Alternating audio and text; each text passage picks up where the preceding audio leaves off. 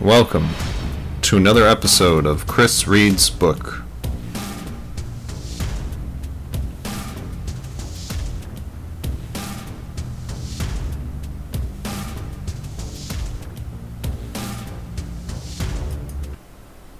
Alright, welcome back. Hello, one and all. So, I apparently have my normal podcast mic working again. I might be adjusting the levels a little bit as we go, but not only is it working, it's working better than it ever has. So hopefully this is the best podcast we've recorded yet. That would be awesome, wouldn't it? I agree. In the meantime, while I'm bringing up the chapter I'm going to read today, let me just say that thanks to some of the time I've had over the last week and weekend, I'm actually ahead in my editing now. I've finally overrun what I'm reading, just like I wanted to do, which means that everything you're going to be hearing tonight has been pre-edited for your enjoyment.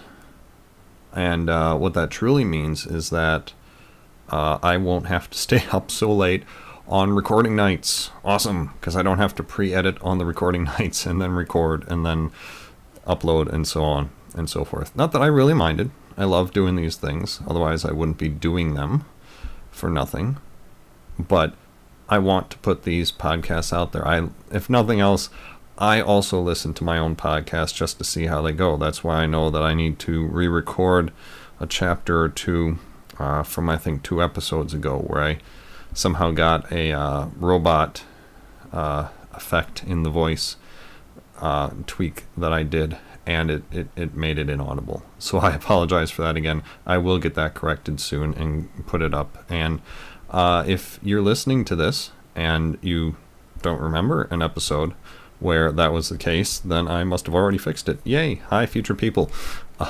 In the meantime, speaking of the fact that there are previous chapters, if this is your first episode of Chris Reads Book, let me just say this is me, Chris Pullman, reading my first novel, Mystery and Deceit from Earth to Mars. It is a chapter podcast, basically. So that means every episode, well, a serial podcast. Every episode builds on the previous one because I am reading the chapters out of my book in order.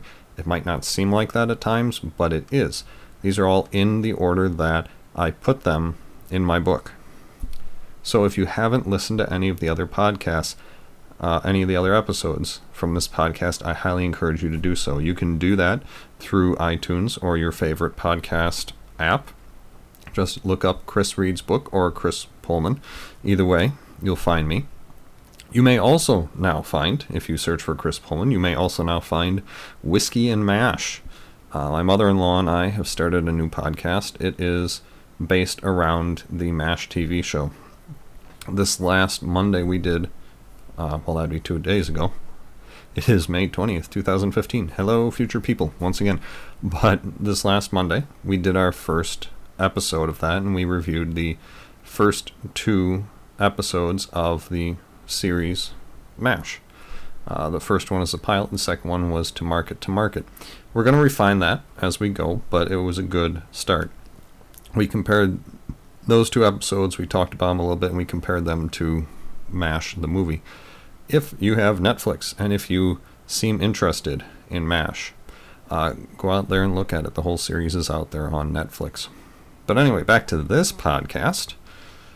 If you want to listen to previous episodes of this podcast, like I say, you can go out to your favorite podcast app, or you can go right over to the website, narclaninc.com. That's narclaninc.com.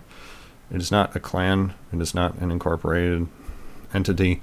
That's just the website name that I thought was cool at the time. If this sort of thing really takes off for me, I might make this into like a limited liability corporation, but it wouldn't be incorporated at that point. It would be LLC. Anyway, off topic. Over there will be a link to Chris Reads Book, to Mystery and Deceit from Earth to Mars, and you can grab all the raw MP3 files right off of the website. Also over on the website, you can find links off to my social media. I have an author page on Facebook. I have an author account on Twitter. You can catch me there. Keep up to date with all the podcast episodes I am putting out. In the meantime, today what we are going to do is record 4 chapters. Chapter 29, Ignorance Lost. Chapter 30, Endgame Discovery. Chapter 31, Precursors. And Chapter 32, Endgame Acceptance. And just looking ahead, in editing my book, I'm editing it in Word. I'm on Ignorance Lost, starts on page 174 of 381 currently.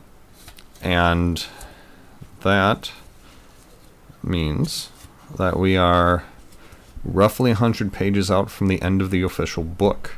I have a lot of appendix material in this book because it helps build out the universe, because this is my first book, and I say first because there are others. I already have a sequel written, and a lot of the appendix material forms the basis for that second book.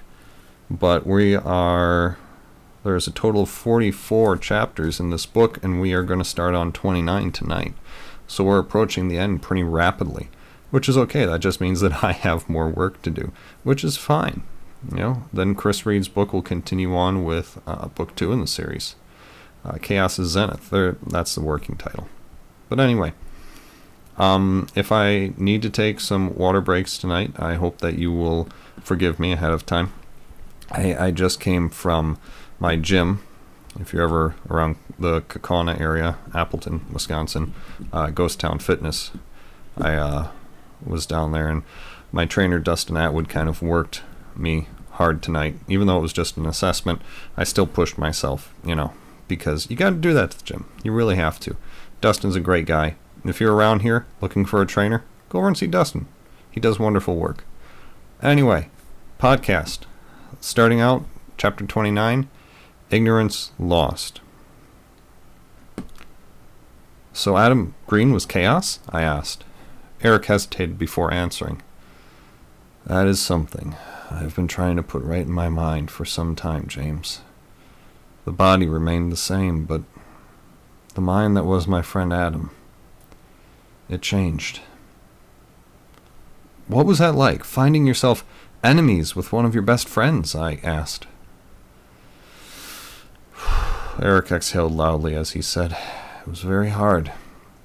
The trust James, Adam, and I had in each other, we would have, and did on occasion, put our lives in each other's hands. I could see Eric falling into reverie, something I was just coming to understand as dangerous. At the same time, reflecting back on it, this bout of reverie was different. It was controlled somehow. We could, from the inflection shared in just a few short words, understand the entirety of a conversation. The most subtle movements between us shared profound meaning. We were brothers, and to suddenly have one brother turn on you. Eric shook his head, his gaze turned downward as it peered through the floor into his past. I never had brothers, I commented. Eric looked up over his glasses, sadly. Neither did I, other than them. When James and I realized what had happened, we tried to reach out to our old friend, but he was already gone. Eric's gaze drifted out his bay window. It was all of our faults. We together created the technology that changed him. Even so, even today, I feel most responsible. I brought him onto the project, after all. Typical survivor's guilt. He cracked a sad smile. What exactly changed him? I asked. A lot of things, Eric replied. First of all, sending him into the situation we did. Adam, as always, was severely affected by his surroundings. The very real suffering of the people he worked with was trying to manipulate, started the process. He saw how much their government was taking advantage of them. Any small advance Adam helped them make, even simple upgrades to their water systems, were ravaged, taken, or destroyed by las fuerzas independientes del presidente. At the same time, the soldiers took from the people whatever they wanted, and in not a single village were there enough arms, enough strong men and women to oppose them. Seeing that literally firsthand, and and having to let it happen time and again in favor of some supposed future good, it gets to be too much. Every time he saw it happen, Adam knew he could kill every single soldier he saw. He would have come out unscathed, and the soldiers would have been gone. After a while, the villagers began to see this, too. They began to take issue with Adam's passivity and weren't afraid to let him know it. That didn't help the situation. It pulled at his heart, his sense of decency. His reports back to us increasingly ended with pleas for action. So then what happened? I asked. If he'd continued to follow the TDF's orders, I assumed that he never would have been discovered, never would have brought the scorn of the government on to the op. Quite true. He jumped the gun. Having gathered intel telling him where El Presidente's forces were going to next annex land, he refocused his energies in front of the flood rather than behind it. He sent his people out to make inroads with the cities and villages in the soldiers' path. He trained them, he armed them, massed them, and led them against the soldiers. Hesitantly, I asked, "Did he win?" A squad of nanitics interspersed amongst anti-rebels? Yes, he won over and over again, every time being more bold about it. At first they all used conventional weapons so as to create the illusion that it was really native citizens standing up for themselves. What happened? I pressed. At first it was the soldiers. They were coming in greater numbers, so he began using more of the tools at his disposal, and that is, he began having his people, his nanitics, use their powers, their abilities. Since they were still using conventional weaponry at that point, though, it was still seen as a native rebellion. The only response El Presidente knew was more force, so he sent in heavy weapons squads. They were still defeated, of course. Armored troops and transports were brought in. Adam upped the ante again. He had his people start using their full powers in battle, plasma weapons and all. So the farce was broken, I stated. Indeed. And El Presidente was all too happy once he had footage of it to show the world how government forces are interfering in sovereign matters, stopping the national will of the people. Everyone knew such a claim was a farce itself, but the government's hand was forced. And as we were the only ones capable of bringing Adam in, we had to. We were forced to do so, Eric said. That, then, was enough to send Adam over the edge? I asked after a moment. Deeper than just that. Every new power altered him, altered his reality ever so slightly, picking up more bits and pieces of mind-reading abilities from the nanitics he worked with, both augmented and warped how he saw people. He could get imperfect senses of their thoughts and motives. It created monsters of everyone around him. We all, after all, have our demons, Eric replied. You're saying mind-reading sent him over the edge? I asked. No. Just that it was a large part, Eric said, leaning forward. You can't stick a pin into just one aspect of chaos and expect it to be the answer, but his brand of imperfect mind-reading did twist him. But others were mind-readers, as you've mentioned, like Melinda. Couldn't they have, I don't know, helped train him better and more accurately use what he had? I inquired. Generally, yes, but Adam's abilities ranged so widely and were generally so shallow that he normally didn't have conscious control over them.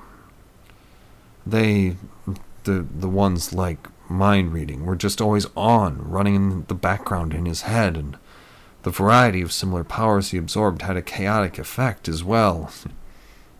No pun intended. I was a bit confused at that. What do you mean, the variety of similar powers? Isn't mind-reading, mind-reading? Well, Eric said, let me put it to you this way. Is there just one shade of blue? Well, there are gradations, subtle differences. I guess in powers too, I realized. Bingo. Ranging from acuteness to magnitude, applicable distance to duration. Melinda was the best mind reader ever. Adam had his first taste of it from her. But there were others. Some were perfect empaths, able to sense and convey any emotion.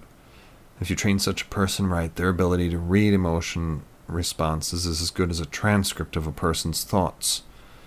Then there were shape readers, those who literally saw thoughts as shapes, places, things. Likewise with them, train them properly and they can tell you exactly what a person's thinking. Lesser readers saw thoughts as colors and sounds and music and so on. I knew one woman who only saw great works of art. All useful, but to degrees. I should think you'd see how getting the image of the Colossus leaves a lot of room for interpretation. I gave the thought an affirmative shrug. So what was it like for Adam? Do you know? I asked. Remember, they're all up here, Eric replied, tapping his head. It was generally a combination of them all. So then, you tell me how you think you'd react if you were constantly subjected to something like words in the shape of the Louvre, which appeared sad and yellow and gazed longingly at a classic triptych of Jesus crucified on the 1812 overture. I suppose it might do a number on my sanity, I admitted. Couple that with powers such as the variety of computing abilities he ended up absorbing, that constantly kept both his conscious and unconscious mind chewing on information, trying to make logical sense of it all, along with various form of DeAndre's ability to tap into the collective unconsciousness and Meng's prescience, and you end up with a pretty unstable mind seeking an outlet for its madness. One the situation around him helped provide, I mentioned. Bang on. It gave him the chance to reinvent himself, except that in allowing his mind to do so, he opened a can of worms. You see, something Adam had done at some point in his life was to mentally create different versions of himself.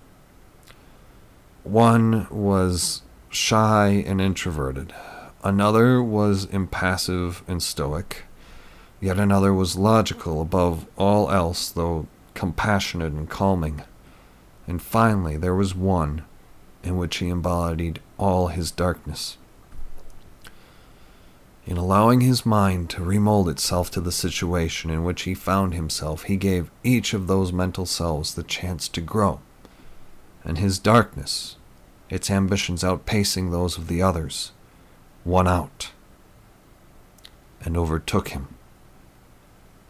Furrowing my brow, I asked, how do you mean, overtook him? How do I explain it? Eric asked aloud. At times, he began, stroking his chin, he would sort of switch mental selves. In times of great emotional stress, he would allow his stoic or logical self to take over. His outward attitude would change to match. When he was angry, the Dark One found his way to the fore, as none of the others wanted to deal with the situation. And Adam was angered by his situation, I added. And so the Dark One naturally came to the fore. But unlike earlier in Adam's life, now the Dark One had some very powerful toys to play with, Eric commented. The situation in Colombia fed into Adam's state of mind, which fed into he, or rather his dark self, used his absorbed powers, I added.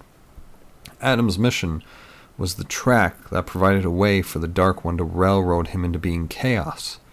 The process would get faster the more his mind crowded with alternate powers, more information and more possibilities, and the only outlet was forward toward one goal, one end result, toward which the dark side of him drove the train. Eric had been right. No pin could be stuck in the entire problem. Stick it here, this way, and it missed layers. Pierce multiple layers, and you could still miss the heart of the matter. Only by looking at Adam's situation both as a whole and as separate parts could you come to understand it completely. I felt the tugging on my head in consciousness.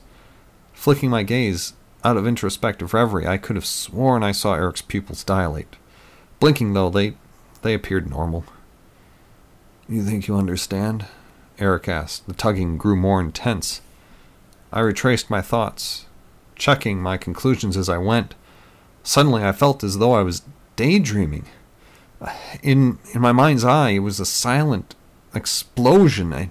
I found myself caught up by a large rock, almost planetoid in nature. Everything around me continued moving outward, expanding. At the same time, it seemed as though the chaotic debris began to organize itself. Small dots of light began to appear as I saw gas swirling inward toward an odd-looking ball. I closed my eyes and shook my head to clear it. It had only taken a second for the daydream-like vision to occur. When I again opened my eyes, Eric said, "So why don't you write it down? I need a refill anyway." Chapter 30. Endgame Discovery. "Meng, I've been contemplating something," James said as he sat meditating with Meng on the trading room's matted floor. It was a practice he had begun shortly after they figured out how to fine-tune and enhance their powers through the new process of nanitic bonding. He had started to see possible futures, though not like Meng. James could project whole worlds based on information and data. But always a perfectionist, he began meditating with Meng as a way to refine such projections and sift through them to the train stations, as Meng put it. "Yes, James?" Meng said calmly, his eyes still closed. "How different is reality for the two of us than possibility?" James asked. "What do you truly mean?" Meng replied. "Well, we can both see the smallest minutiae of the present as it happens. How difficult would it be, then, to reach into that and subtly alter conditions, to change possibility into reality?" James elucidated. Meng's eyes slowly opened. That was a tract he hadn't expected from James. "You're talking about altering reality at a basic level." "That is exactly what I'm talking about," James affirmed. "That's very dangerous, James. We can't predict what even a single such alteration would do to the future. My prescience requires a certain amount of personal distance," Meng responded. "Are you positive about that?" James asked. Meng felt uncomfortable with this line of inquiry, but also felt that it could be important somehow. After all, if he hadn't seen it, there was no way Adam would have either. "I've been running it through my mind for some time now. You're in a lake and throw a rock. Facing only the direction where you throw the rock, you see the ripples of it as it approach you. As they pass you, though, you can only guess what effect they have on the shore. Unless there's someone facing the shore opposite you, then he can tell you what's happening," James explained. "You're suggesting that working together we could affect the present and still maintain our grip on the future," Meng stated. "More than that. I'm the observer, you're the rock thrower. You said that space and time are so closely intertwined that a change in one is the change in the other.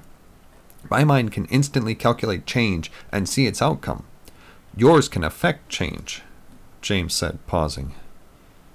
Meng suddenly grew extremely uncomfortable with what James was suggesting. "What you're talking about is me reaching through the veil. The veil, James, and intentionally altering the very fabric of space-time." "Yes," James replied. "What would possibly make you go down such a path of thought?" Meng questioned. "Because I've been searching through Chaos's base code lately, that which was forced onto us. In my dreams I found it, the chink in his armor. But there's only one way at it." A vision flashed before Meng's mind, one so transitory he barely believed it. They would die. But the vision had been a train station. It was fixed along the branch of reality they now traveled. He grows stronger, of course, but in one direction. If we can twist that, alter his reality just enough, his own nature will rend him apart. And right now, the way he's growing, James said, allowing Meng to finish the thought, is darker. It was an odd sensation, though stabilizingly unsettling in magnitude from their current discussion, to finish a thought for someone. Meng normally was the progenitor of thoughts in discussion. You mean to force a white hole open on him? He's trying to grow more stable by controlling the situation with more and more of an iron fist, closing it tighter. We add natural, unpredictable chaos to his reality, and poof, James said. We don't know what effect that would have on the fabric of this planet, Meng replied. You wouldn't as the stone thrower, but I would as the observer, James added, assuredly. We'd have to be right on top of him to make it work, James, to avoid undue instability to space-time. We would take all of us out, Meng said, his mind churning over the sure knowledge that they were now to die. I know, James said gravely. Such thoughts hadn't escaped his mind. But it's the only way now. We both can see that every one of his elite he kills only makes him stronger. He'll be unstoppable in the end. Then we're all dead anyway, and the world falls into permanent darkness under his rule. Meng felt his body resisting his attempts at keeping it calm, his legs wanting to move. He shook his head. How could it work? You couldn't describe the changes to me fast enough for me to keep such a tear stable and open. I could, if doing so didn't rely on words, James said cautiously. A new twinge of distaste ran through Meng. You're talking about linking our minds through the nanites, like he did, Meng spat. Taking on a very serious air, James said, You prefer he won out? We'd be dead anyway. Meng's mind raced, seeking a future that didn't include this out as the linchpin. His body ached for movement, fight or flight kicking in. No, there must be another way. You know there isn't, James said sadly. It's a no-win scenario for us, James. For you and I, yes. For humanity, though, James said. Look, you may have visions of martyrdom, but that was never part of my plan in all this, Meng said, rising and beginning to pace. How can he sit there so damn calm? Meng thought of James.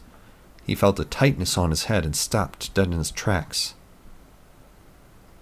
How could you be so sure it would work, James? He said, stalking toward James as he prepared for a fight. James slowly rose and dropped back into a defensive stance. You can project what the future will hold. You've even gotten good enough at filtering those possibilities down to a handful, but I'm the only one on Earth with the power to know for sure. The only one who can see the train stations. Meng leapt forward after thinking it, James leaping back as if he knew what Meng had thought. The tugging remained. Melinda! Meng bellowed. Show yourself! From the locker room, Melinda emerged. You piece of, Meng said, snapping his gaze back onto James, lunging at him. James sidestepped, Meng sailing through clear air. He tucked before he hit the ground, rolling and coming up to a ready stance. He let his instincts take over, no thoughts passing through his mind now. Throwing a kick high and immediately low, he caught James' unguarded ribs. He spun, finding air with a backside crescent kick. As he came down, he crouched and swept with the other foot, knocking James off his side lunging stance. He rolled and pounced, James rolling left in time to avoid being grappled. Meng hit, rolling up to a fighting stance again. James, Melinda said, beginning to move toward him. No! Both he and Meng said. You're acting like childish idiots, she replied. Neither responded. Meng flew at James with a tornado kick, James dodging it but getting caught in the gut by the following spinning back kick from Meng. James doubled over and staggered backwards, forcing his head up toward Meng. With a sharp move, Meng reached James, intent on a kick to his head. James sidestepped, catching Meng's leg and flinging it over his head. Meng fell hard on the mat, instantly rolling backward into a fighting stance. How long do you want to keep this up? James asked forcefully. "Neither of us is going to get tired or seriously hurt anytime soon, and your mind was the pattern for our embedded martial arts knowledge. Anything Meng could do, James would know how to counter." His frustration feeding on itself to a boiling point, Meng let out a loud yell and spun toward a punching bag, hitting it quick and hard enough to tear it in two. "Why are you helping him?" Meng raged as Melinda crossed to James's side. Meng began, swallowing hard, setting his jaw and finishing. "You'll lose him if he does this." Very quietly, emotion showing through in her demeanor, Melinda said, "I know. I caught wafts of this 2 nights ago. Made James explain his theory to me." Her arm was around James's shoulder, his brow furrowed, his eyes sad as he looked at her at Meng. "He explained everything to me, and I know," she said, "it's the only way. I don't want it to be. James is my life. But this has always been bigger than us, Meng. The minute we became the TDF, it became bigger than us. Any of us would lay our lives on the line for the sake of humanity." "It's very different when you knowingly walk into it," Meng said, his face still a mask of anger. "It's no different," Melinda retorted. James pulled Melinda's arm from him and began to step toward Meng. "Stay right there, I swear," Meng said, letting the threat hang midair. "You'll what?" James asked, exasperated. He shook his head. "Look at you. Look at yourself." Meng, keeping his eyes on James, brought his chin up and rotated his head as his peripheral vision opened first left and then right. "You literally fought yourself into a corner." James wasn't lying. Meng found himself in the far corner of the practice room. Holding up his hands, palms out, James took a few steps toward Meng until Meng dropped back into a stronger fighting stance. Okay. It took me a while to accept. You need time. But just keep in mind that we are approaching the end game now. Chaos doesn't have much left until he'll be unstoppable." James slowly backed away, hands still up. Once he was back by Melinda, they left together. Meng breathed slowly, his face and mind still full of angry denial toward where James had stood. His mind yet searched frantically for any other possible way out. He kept arriving at the same train station. They would die. He yelled, raging again, spinning and backhanding what remained of the punching bag. It snapped off its chain and sailed against the far wall. There was no other out. Meng knew it. And now, because of his Trojan code, Chaos knew it too. By actually saying it, by making the thought a reality for Meng, James had made a possibility into a reality. The reality. And in doing so, he had also proved the concept. It would work. Meng knew now that with James's help, he could reach through time and into space with his mind and force the possibility they needed into reality. But he still wouldn't accept it as the only way out. Chapter 31. Precursors. Once Earth fought against the insurrectionists. Many old antipathies were forgotten. Yankee and Dixie, Bolshevik and Nixonite, Muslim and Jew all became irrelevant when everyone's existence became threatened. So too will it be again, Eric said. You keep alluding to the future, Eric. What's going to happen? I asked, breaking another of his reveries. Events beyond your ability to comprehend. Were you a true student of ancient history, James, you would realize the cyclical nature of all historical events, Eric replied. I am a student of history, Eric. Yes, but you still lack some historical knowledge and insight. For instance, prior to every Terran war, there is always a precursor. The American Civil War to World War I, the Spanish Civil War to World War II, the Coalition War to the global insurrection. Had the old United States of America, part of the North American region, not sought a technological means of defeating the coalition juggernaut, I wouldn't be seated before you today, Eric stated. What does your historical background tell you of the significance, the connections between the Coalition War and the War of Insurrection? I guess, I began, that realistically, weapons of war probably didn't change much, nor tactics. True, as we would expect, with the notable exception of the TDF elites, such as moi. Our tactics, as you say, did not change. What about the socio-political climate of both events? Eric asked. Well, as you described them, in both situations, people were looking for a leader, someone to help them improve their station in life. Also, in both cases, it was the death of a single person that changed the course of human history, I replied. Close. Remember, though, that the coalition leader died all on his own.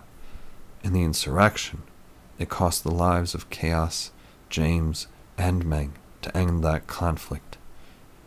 It was unsettling in some way to hear Eric refer to his old friend Adam as Chaos. He had explained his reasons well. Chaos was not Adam, Eric had said. Something changed in him. The more powers he sampled, the more nanitics he gathered around him. He changed and became Chaos. Adam is still my friend to this day, whereas Chaos is still my foe.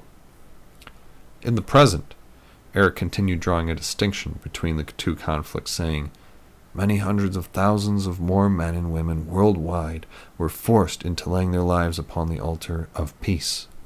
The coalition war had its own casualty figures, to be sure, but the insurrection was far worse. I've seen those figures, I said. Many present-day scientists and historians say that the global loss of human life from the insurrection was what prompted the Earth's most recent regenerative cycle. Eric's face was grim. I've read their research, he said. I couldn't agree more. Less people means less demand on the planet. More space between large populations means more space for nature to take land back.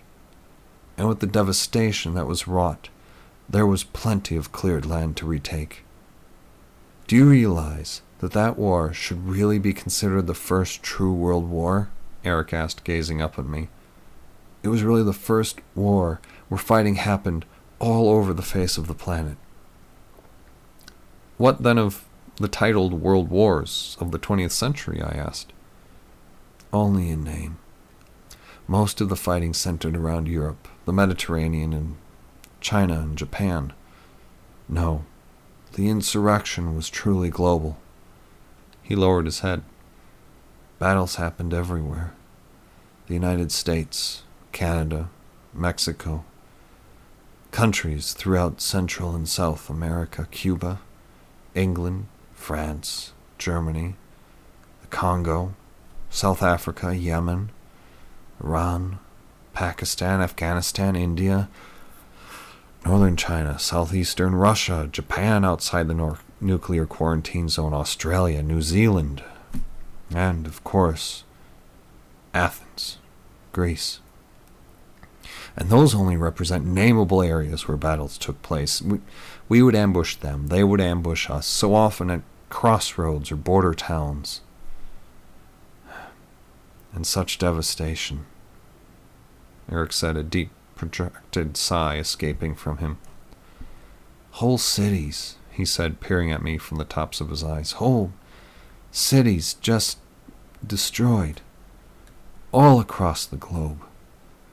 Europe certainly had a vague memory of such destruction from some 100 years prior, but places like the United States, Canada, South America, not in hundreds of years, if even then, had they seen such destruction. It took a mountain of resources in total to rebuild just Europe after World War II. Imagine trying to rebuild civilization as a whole. Governments were simply becoming ineffectual and impotent in dealing with such a weakened post-war world. And ATMO, our ranks so depleted by the war, couldn't do enough. The best we could do was try to help maintain order. But what use is it to tell starving people that bread will soon arrive? What use when they'd heard the same line, the same lie for weeks on end. We tried to maintain the peace, but government simply could not deliver on our placating promises. What use is an army that cannot help the people? Eric again lowered his head, slowly wringing his hands. It took a moment to compose my question. Eric, I need to ask. Atmo and the TDF picked the government to win out and provide a better future. Was that the right choice? Eric's eyes searched the floor, his shoulders rising and falling in time with deep, contemplative breaths. Ultimately, maybe. He lifted his gaze. It isn't over yet. Chaos's long plan, I commented, remembering what Eric had hinted at. Chaos's subtle control of the current United Terran government. Then maybe, what about just the insurrection?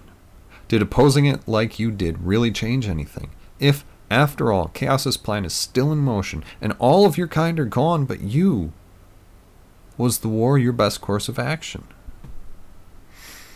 It's a good question. One I've thought about an awful lot. Eric took a deep breath. It at least leveled the playing field. Had we not opposed him, all our forces would eventually have been destroyed anyway.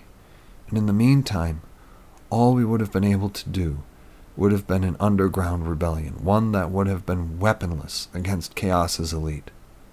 We couldn't have kept our continued presence secret. In that way, destroying the Chaos elite at least gave humanity a chance, even if that meant abandoning her for a while. I paused long enough for Eric to compose himself. Seeing him so was comforting in some odd way. What about the war itself, Eric? As you say, we, the people of my time, don't know it at all. What about war? He said, his face uncharacteristically neutral. If it was the best choice for the TDF, if it has been the best choice at times in human history, is war by nature good or evil? War is neither, Eric replied. War does not take sides. As an institution, war educates all equally on its cost. It destroys, but also inspires creation. In its act, it encourages both itself and its opposite, peace. War does what it must to assure this outcome. War is no more good or evil than the sun, which can give life and also take it. It is humankind and how they use war that perverts it, changes it, makes it good or evil. So what was your war? I asked gently. Was it made good or evil by Chaos's actions? It was made evil. Eric paused a moment. Evil, but by our actions, not his. We brought war by opposing him, so we were the harbingers of the horsemen. We rapped on the gates and let loose the 4 of them. Eric had no levity in his statement whatsoever. So, I said, pressing as I knew I must, in that respect you agree with his official histories? I do. It is the truth, the facts of the matter. That is, after all, what you are after, he said, repeating my own words back to me. It is, I said, my throat feeling dry. What does that say about us, though? That your forces, with even the best of intentions, loosed destruction upon humanity. It says very little about humanity as it exists. What it does speak about quite well is us, my generation and my people, our motives, our approach. No more, Eric replied. But you have said how we, my version of humanity, cannot comment on war as we've never known it. If we can't aptly comment on it, and if the actions of Atmo, of the TDF, cannot speak to humanity's core, what can be said about war as part of humanity? I tried to phrase my question in such a way so as to pull Eric's analytic mind to the fore. I was becoming well aware of the patterns in our conversations that tended to set Eric on a path of analytic prose. To conquer, to dominate, to control through superior force, a term of war. Humanity itself is conflagration, conflict personified. Without it, we lose what we are. We fight the clock. We fight traffic. Before you say it, I know. There's no traffic anymore thanks to automation. Just let me finish my point. We even fight with ourselves on a daily basis over clothing, food choices, whether or not to approach the man or the woman we've had our eye on. Humanity is a warrior culture. That indomitable warrior spirit is what will ensure humanity's survival in the years to come. But we're at peace. Never has there been such prosperity. No citizen would dare tear down what has been built up, I commented. Not only will people dare, their plan quickly comes to fruition, Eric replied. What are you implying? He flashed me such a glare as to freeze my very soul. You can imagine all too well the horrors that await this world. Everyone can. But I can see it in your mind right now. Such an ability to see the absolute worst in the future is a basal instinct of our species. We know war and famine as a snake knows how to strike. It is instinctual, genetic. By the time I tell you what lies before humanity... He shook his head, thankfully releasing me from his paralyzing gaze. When he again locked eyes with me, a wholly different persona seemed to manifest in his face, one of sorrow. The government exists in such a state of peace as has never been seen or thought of before. No armies.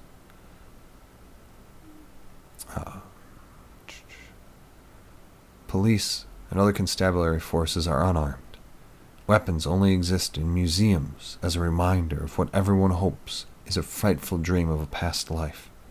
Locks and security measures are generally non-existent as they're felt unneeded. Here on Mars, maglocks are merely a carryover from the times of early settlement when airlocks were still thought necessary. Every Terran shares a collective hallucination that the species has been raised above such things as violence. Not since the time before Galileo first put his eye to the heavens did such pomposity exist. And not until the blinders are taken off, not until humanity once again embraces its darker side, will our freedom as a people be regained.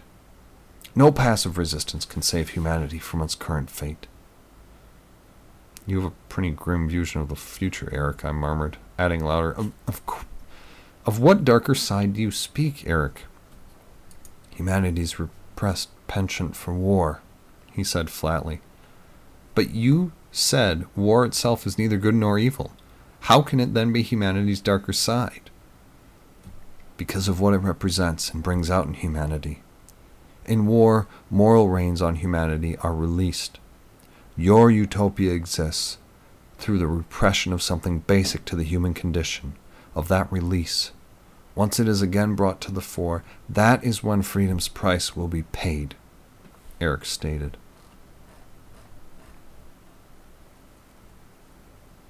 Chapter 32. Endgame Acceptance. There was a knock on James and Melinda's door. James had been meditating alone for the past week. He didn't need Melinda's skill to tell him Meng's state of mind. Not only that, he could read the progression Meng was making on the idea. If this was him, it would be time for compromise, the third stage. James rose and opened the door. Meng was leaning against the door frame. There's no other way about it, he said flatly. I know, James admitted. Meng looked down the hall, his stance tense. Returning his gaze to James, he said, There's got to be some way for one of us to make it. No, James replied. Something else, then. A nuke, maybe, Meng commented. He'll make his stand in a city center to prevent that. It has to be something as destructive, but localized, contained entirely. Meng replied in partial acceptance. We should at least be able to keep you away, keep you safe. You know better, James replied. Where in the pond do I have to stand to see what's going on behind you? Either behind me or directly across from where I threw the stone, Meng replied. And either place, I'm in as much danger as you. The only way to call in an all-in is to match. And you know he knows. He will force our hands now. Meng said, his jaw clenching it. For several seconds he stood and simply shifted his focus from James's left eye to his right. Finally he closed his eyes. Fully accepting the situation, Meng said, "What do we have to do to link just the two of us?" "I have it all set to go," James said. "Just need to call Melinda. She'll meet us at her lab. It would be a quick procedure. They would extract some of James's and some of Meng's nanites, getting their unique carrier wave signatures, and tune the other's nanites to receive information along that band. The new coding to go along with the hard information would remain dormant until activated by both of them. We should get going. I have a briefing with Eric later today." As James walked to the comm center in his room, Meng asked, "Have you two said goodbye yet?" He didn't mean James and Eric. Eric's hand froze, hovering over the phone's receiver. Without looking up at Meng, he said, "No. I've been putting it off. Didn't want to until I had to. Also kind of hoping I'd have the chance to do it right. Something to be remembered for the ages." Meng replied, "Yeah, I wouldn't wait any longer." James closed his eyes, a tear trickling out. His mind had latched onto the meaning behind Meng's words. Among the current possibilities in his mind was the end game. Chaos had lost or destroyed all but one of his main bases of operation, that one still eluding the TDF's detection. His transmissions were coming faster now. He was gearing up the world's population for one final message, his last one. And Meng had seen that it was coming very soon. Opening his eyes, James picked up the receiver and punched in Melinda's extension. "Hun," he said as he picked up, his voice cracking. He closed his eyes and cleared his throat. "Meng and I are coming down. Get the program ready, please." On the other end of the line, as Melinda hung up, she fumbled her way to the edge of a counter, collapsing into a lab chair.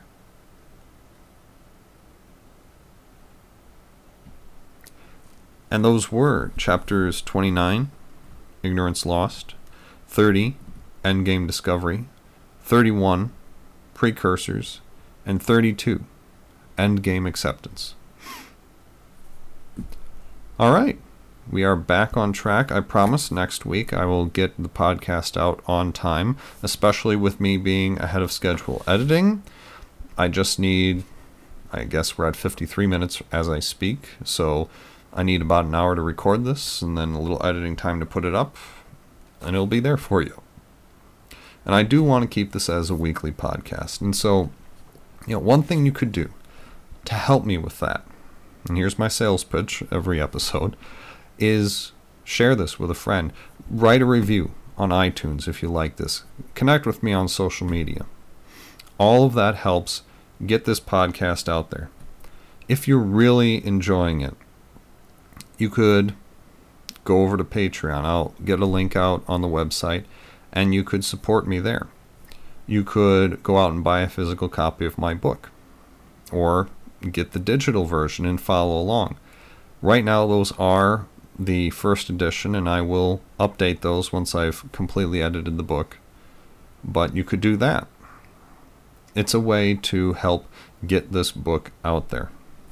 Certainly the podcast is the best edited version that there will be until the second edition comes out, and that, when that happens, you could find out on the social media sites that I have, on Facebook, on Twitter.